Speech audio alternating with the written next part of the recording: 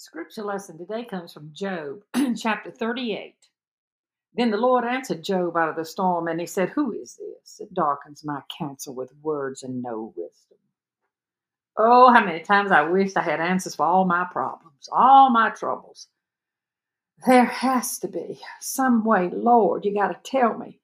There have been some terrible physical illnesses where I've been in, and I wondered, what had I done to deserve this suffering? And other times I felt like I was betrayed by somebody I loved. And Lord, how did this happen to me? Maybe you, like me, been left with 1,000 questions while we just frantically are seeking God's answers. And the one answer I have for such times is this: it's realizing that faith is not when you hear from God, faith is when you don't.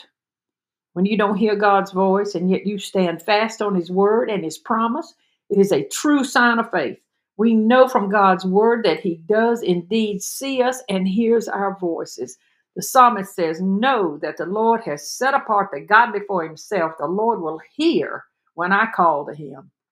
See, faith means while we live in the unknown, we must also live, breathe, and move in God's sovereign power and in his perfect will. No matter what happens to you in this life, you stay in the will of the Lord. His will for you and me is perfect. And while we don't always like it don't always feel good, knowing that spiritual truth will keep you in a place of peace. Lord, times are hard. It's getting harder every day. Let us never question your goodness and love for us. Forgive us, Father. If we drift away when we cannot hear your voice, bring us back to your word and your promises. In all things, Lord, in all things, we give you thanks and praise. In Jesus' holy name, amen.